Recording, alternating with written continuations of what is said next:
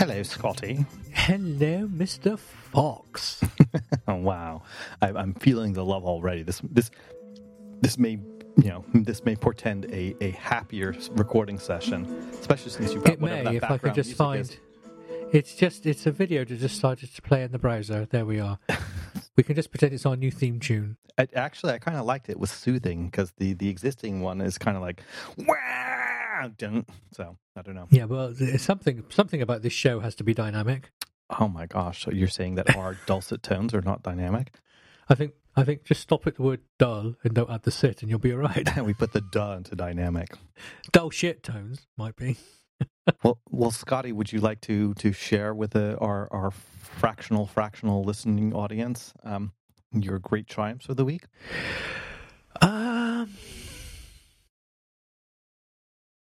Yeah. All right. Well, we can talk about mine instead. Triumphs. Now, what's a triumph? Sorry. How about light absence of failure? Yeah, not sure I have much of that either. I have spent the day debugging. I have a love-hate relationship at the moment with CloudKit. Mm-hmm. CloudKit is for what it is incredibly simple, and it's quite easy to use and set up and make things happen. The biggest issue, when it doesn't work, it's virtually impossible to work out why, because you have no view into anything. It's just this black box, and you don't get an error. I've got this thing where I upload a file, and then I maybe change something in the file locally, and upload a file again, and it never gets updated. Just the first version never get up there was there. And I'm sure I'm doing something. It's going to be me doing something wrong or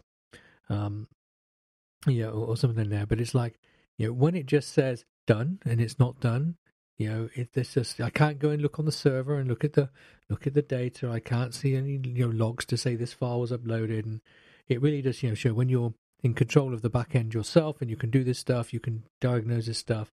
So this wonderful thing of CloudKit being like available to all and everything, it has some problems now and again when it doesn't work. And I've always had this issue with when using it in other applications. I think I've shared in the past that I don't think it was CloudKit, but it was using iCloud in DevonThink Pro Office, which is an app I use, and it just stopped syncing. And of course, I can't see what's going on. I could never make anything work or not work with it. So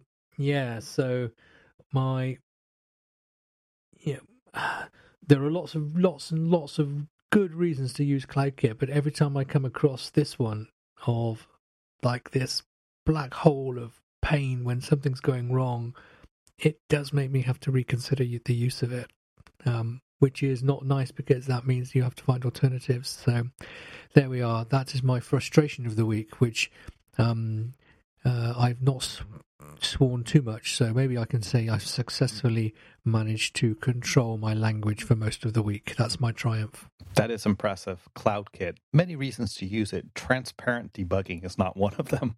That's the new slogan. Yeah. So John, as we've started this show with abysmal failure, why don't you rock it in with some success? Well, there has been some. I am very excited that what we're submitting tomorrow, and which comes live to the world, but I'll talk about that next week. I mean, I've already talked about what it is, but it's finally shipping, so that's nice. But I wanted to talk about something else this week, and that is the difficulty in finding just the right feature set when you're trying to ship something that is to be used by human beings. And let me say something else.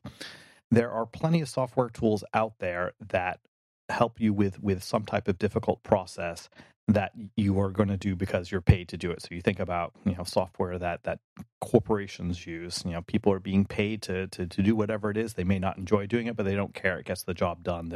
So as long as it works, then that's fine. But in the world of consumer software, where you're competing against other uses of people's time, if you're going to do something that requires work, then there better be a big payoff. And that is a very, very hard thing to do. It's something I struggled with mightily when I was working on MemoryMiner, because there was a certain amount of work that had to get done to be able to extract values from these old photos. So, drawing selection markers over meaningful areas, which most times were a person, but not always.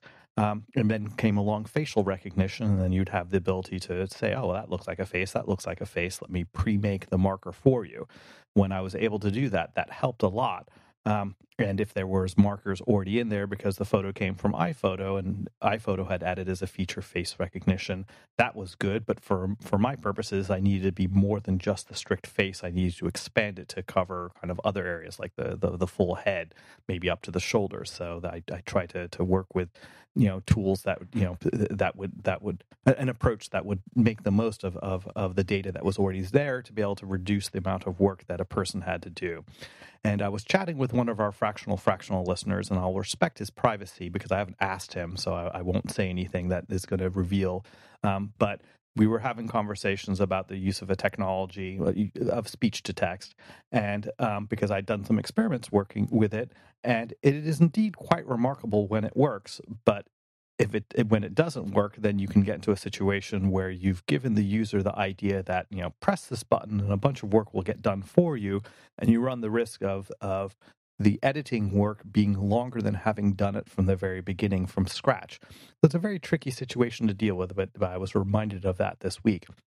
And part of the reason why I've been thinking about this as well is because I think I told you a couple of weeks back that I was working on a side project as a favor to a friend, and it's started to take on additional life because it's reminded me of something that I always wanted to do with MemoryMiner, but the technology wasn't really there then. And when I started, it was long before iPhone ever came out, to say nothing of fast networks and really great AV capture tools that you get in a phone. So I'm kind of tempted to work on this to see if I can adapt this technology, adapt this code that I wrote as a favor to a friend, as an experiment, to satiate, to scratch the itch I have for doing something that I wanted to do with MemoryMiner. And if I am able to do that, you'll be damn sure I'll be talking about it, because who else is going to possibly listen if not you and our fractional listening audience? So you didn't really tell me about a success. You told me about a success you hope to have in the future. Yes. So this is, but that's fine. That's fine. I just want to. I'm a detail guy. I just want to make sure that we make sure we're honest here about that. But that's but just what you're saying now. I mean, I remember. Do you know what? This week I listened to episode number 1 of this show. Oh no! Oh wow! Which wasn't our first podcast together, because we'd done quite a lot of episodes of the Mac Developer Network podcast before we did this one. So we've been going. So I think the first show was with Kevin Hochter, was it not? Yeah, it was Kevin Hochter 10 years ago. We were talking about the launch of the App Store and people, how would they access software and not all that. And it was stuff we're still saying today. But it has you just saying, and it was quite interesting because listening to the show, one of the thoughts that went through my head is, well, do you know what? Not a lot has changed. This was before the apps. This is the Mac App Store, not the App Store for iOS, because the Mac App Store was releasing. This is with Lion, I think it was, and having discussions. It was a live show as well with a live chat room. So I was just listening to it, thinking, do you know what? A lot of the questions that we were asking then, a lot of the issues we were raising then, and this is before anyone had put anything in it, so these were like assumptions based on the iOS store. There's still things people say today, and part of me was saying in that very listening thing, how little has changed. But equally, then you come along and say something that's roughly from the same time period. You're working on MemoryMiner. People having to manually, mark faces in photos, and and then give it a context, and now we have machine learning and photo recognition and and a bunch of other really, really cool technologies. And I just find that contrast quite interesting, that technically lots has changed in the last 10 years or so of what we can and can't do. And yet a lot of the problems of how we deliver what we do to people are still exactly the same. That's entirely true, and the subtle point about is it's much harder to figure out exactly what to do than it is to actually code it, and that is something that I've changed over the years, because a lot of times I would look at technology that's coming along, and I would look at new APIs and new UI techniques and UX patterns and say, oh, okay, well now this is possible, so let's do it. And it just because a technology comes along and offers some new improvement doesn't mean that in itself is enough to tick the feature over. And even if it does, there's still no guarantee that it will get much traction beyond a small number of people who are really into it, and oftentimes that can be perfectly okay. And I think that's one of the interesting things, because software is very much a creative endeavor, and there are plenty of people who do it because they love to, and they also do it for a living. So I feel lucky in that I really love what I'm working on, that what is my day gig, and it's been all encompassing, and I've really never had much of any time to think about things for passion projects, other than when I do hack days. And sometimes, hack days will spark my imagination about other things I might do with, now that I have some newfound, skills in some area. But one of the things that I may have inferred or not is that in some ways I was disappointed that the things that I wanted to do with MemoryMiner I was never able to do, partly because they really weren't practically possible, and partly because I couldn't work on it forever. At some point, I had to work on other things, and I was lucky that I was able to do a lot with the code and the algorithmic knowledge I had developed. But there is always this idea. It's like, maybe you can revisit something, because sometimes ideas that you have, are just they're too far ahead of their time for practical reasons, or whatever. So it's always tantalizing. So just looking back at that, I mean, because this is a very real thing, okay? Because you were trying to do stuff in MemoryMiner that if you tried to launch an app now that does what MemoryMiner did back in when you were developing it all those years ago, really almost everything, and not everything I know, but almost everything MemoryMiner was doing. From a sort of metadata recognition point of view, I know you were linking stories and things, which is still maybe that was the story arc, but then the showing faces and metadata and locations was the tech that joined your stories together. But just looking at the tech side of it, do you think, looking back now, and this is a really possible question to answer, that if you'd stopped to think about it, you would have said, all this stuff I'm trying to do, give it 5 years, I'll be able to do it without doing any work? Or was that unseeable at the time, do you think?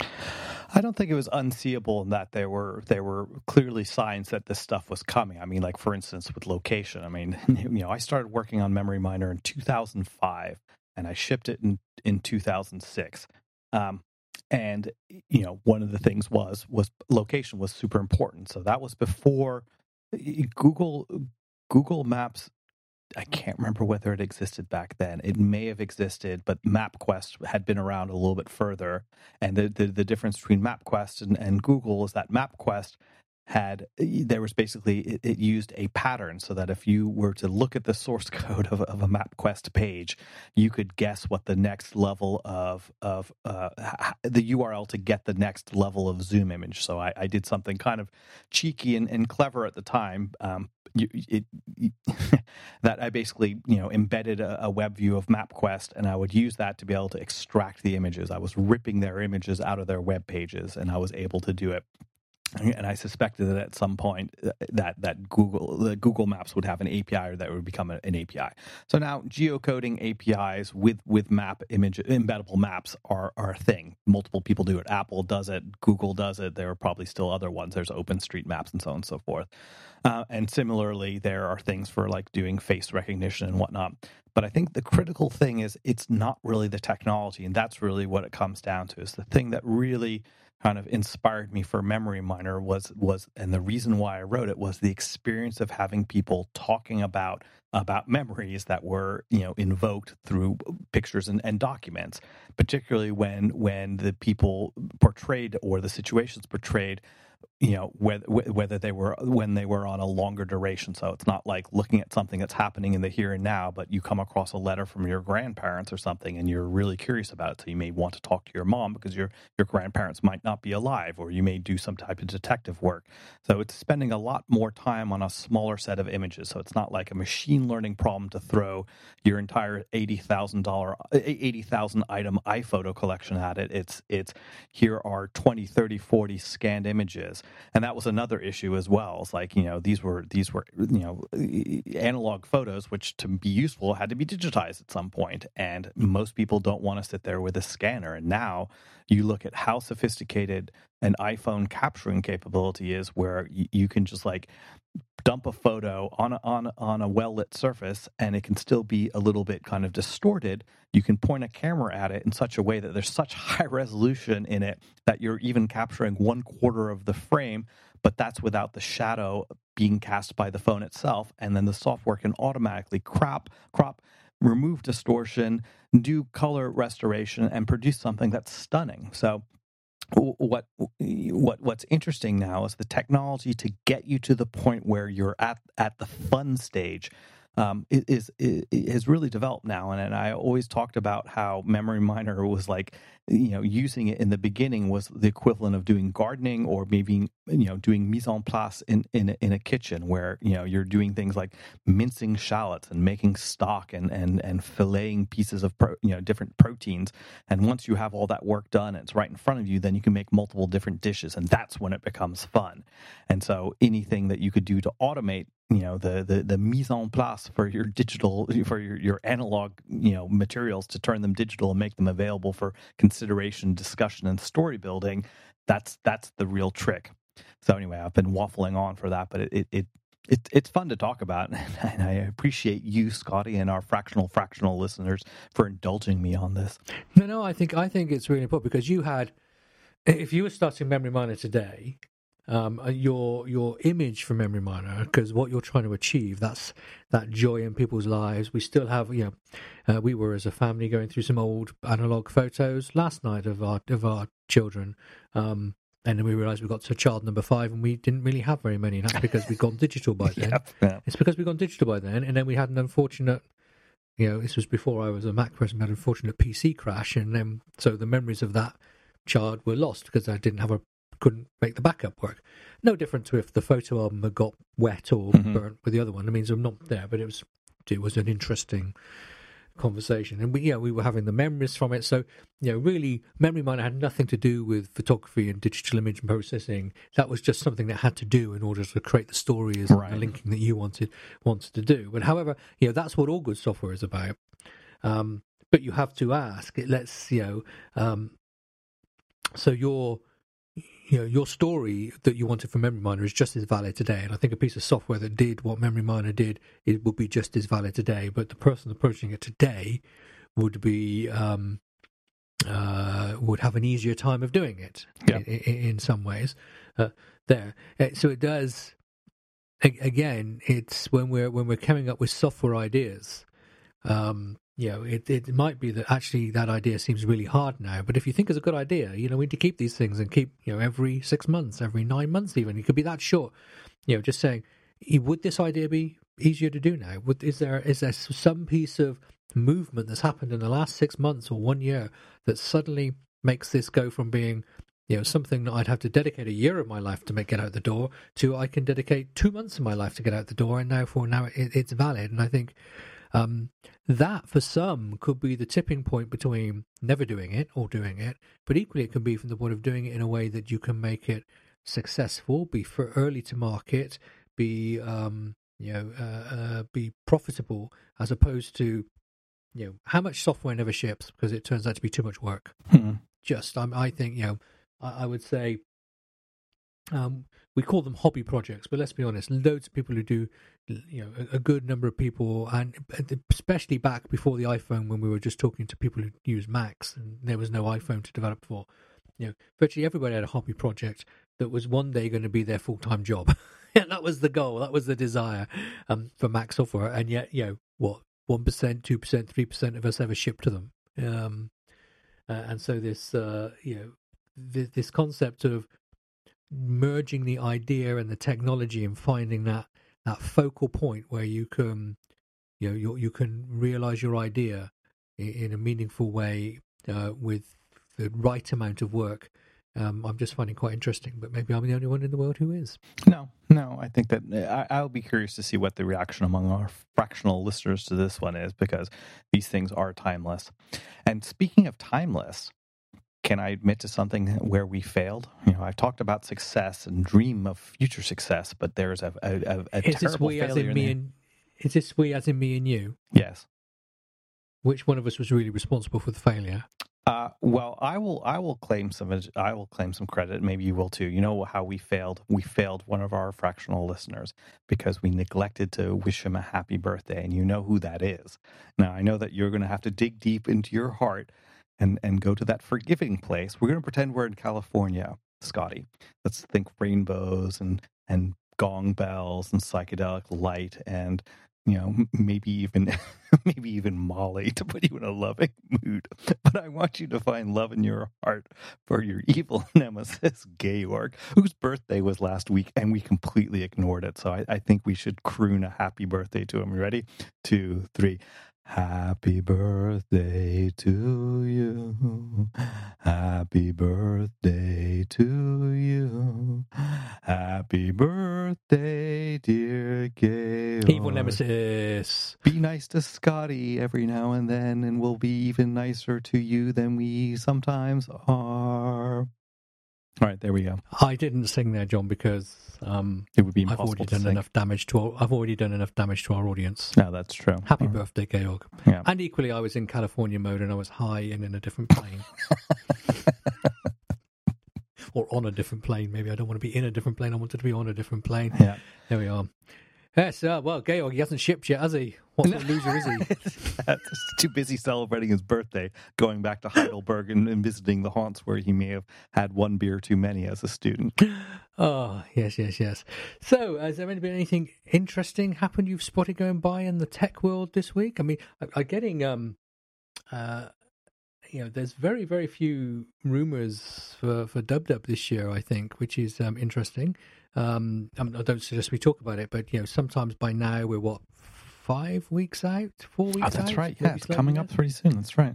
It's coming up, and do you think that's partly because as a recorded event, it's not like people aren't so?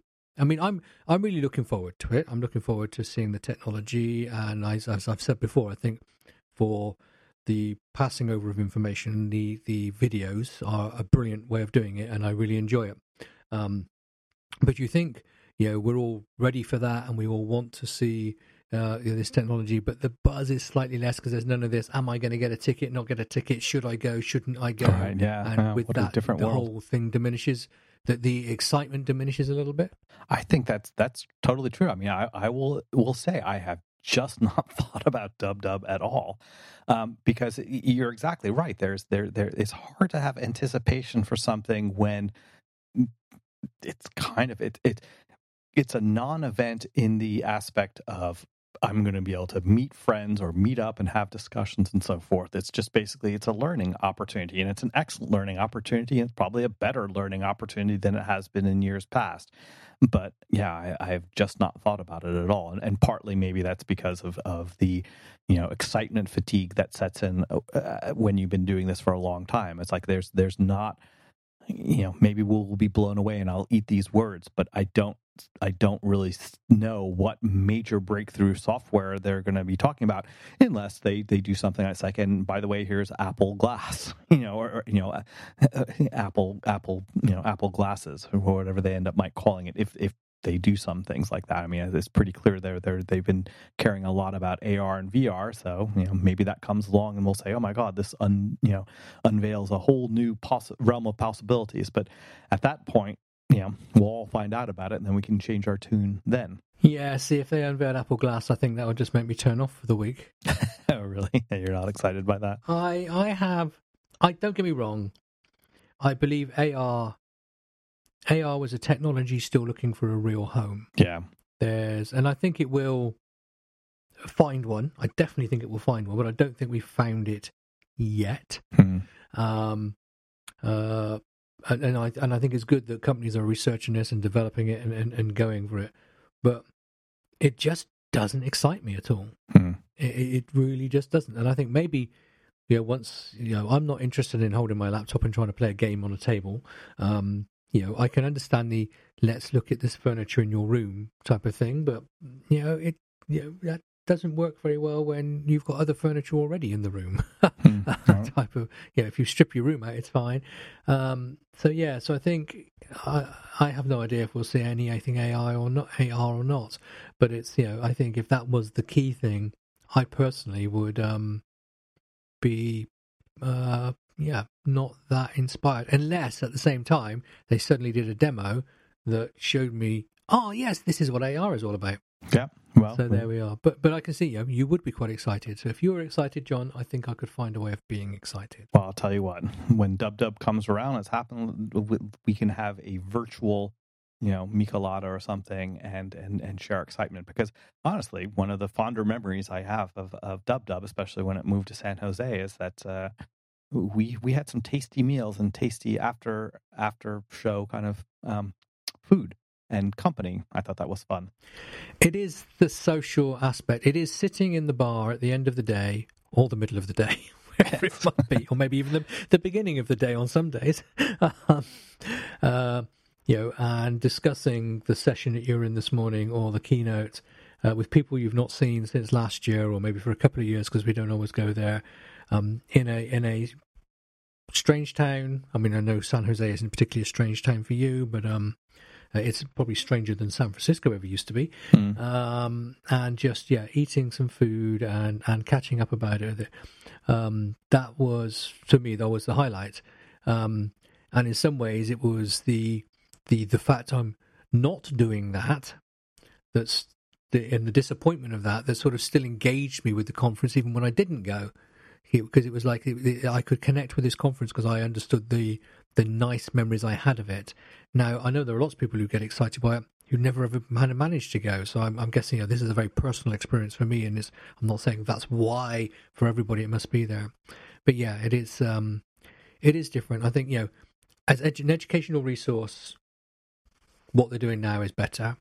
And as far as Apple's concerned, I would be surprised if Apple ever went back to a physical conference, because Apple's job is to communicate their technology to developers at WWDC, and they have found a way that is better and cheaper to do. So why would they go back? Which might mean Apple would then maybe become more proactive in supporting other conferences. I don't know, because they might understand the community of it. But I do miss the being together side of it. But that's not Apple's responsibility at the end of the day. It's yours, Scotty. Bring back NS Conference. There, I said it. There NS was. Conference, the I've cruise said to several ship people, edition. I was 2020. We were looking at possibly doing at the end of 2019. Was probably looking at the possibility of doing an NS Conference reunion in 2020. And boy, am I glad I didn't pay any deposits on that. Well, I don't know. We could look at it this way. Now that we're beginning to recover from the shit show that was 2020, we have a small window of opportunity when we can get together personally before the next even bigger shit show comes along, and we'll all be locked in our bunkers, and the only way of experiencing the outside world will be through Apple Glass. Apple glasses, yes. The only way to vacation is with Apple glasses. I guess that will make me more excited about them. Yeah. Because travel, I think, travel, seeing friends. I mean, I travelled for work, which was, okay. I mean, work travel's fine, but, most of my work travel was to California, and I have a lot of friends in California, including yourself. I'll keep you on that list for now. So, I could get to catch up with them as well. And myself and my wife will probably do, 4 sort of long weekend vacations somewhere in the world each year. And that was like my downtime and our together time and whatever else, and experience different food and culture time. And I think that's the thing I have missed the most out of all of this is traveling. So yes, I'll be glad when we do it. From the UK now, we're allowed to go to 7. I think it's about 7 countries on the green list, but it's not the same yet. I've just been able to say let's go away next week and do it. Anyway, talk about let's go away. maybe this is a good time for us to do that. I think that's an excellent idea. Scotty, if people want to give suggestions of which of the Channel Islands should be your next dream vacation, where might they do that? I can't go to the Channel Islands because they're currently being barricaded by the French. In the current UK-France fishing war. I did not know that. Oh my God! They You've been are. Brexited from the Channel. It is. They have. Yes. The Channel Islands have not issued licenses to the French fishing licenses to the French that they are happy with. So the French do what they do best: Oh block my God! things. Plus ça change. This is great. I'm just reimagining. The French are brilliant. The French are amazing protesters. The French know how to protest. They really. If you want to learn how to protest, go to France, because nobody protests like the French protest. It's proper protest. It's none of this waving a little sign around and saying, what do we want now?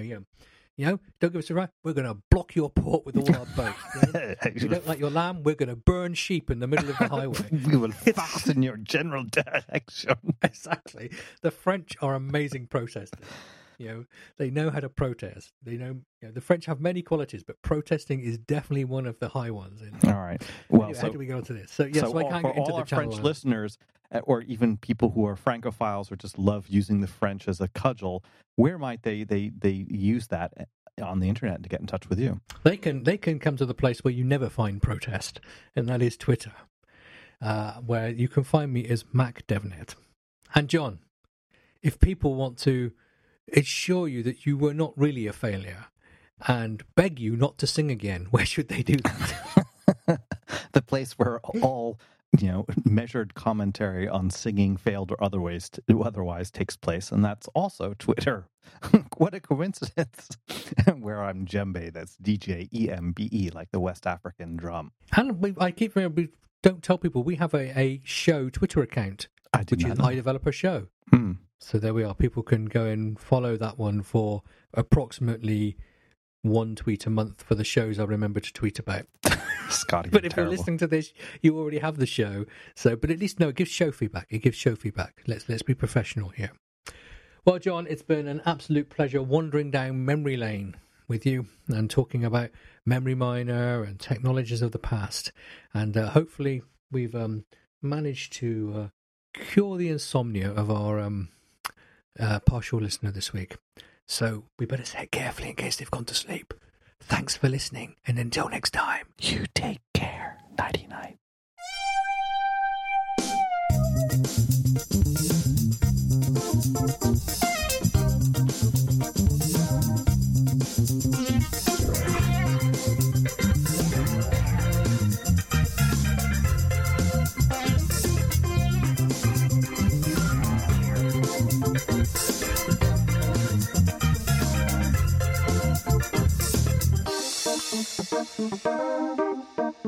Thank you.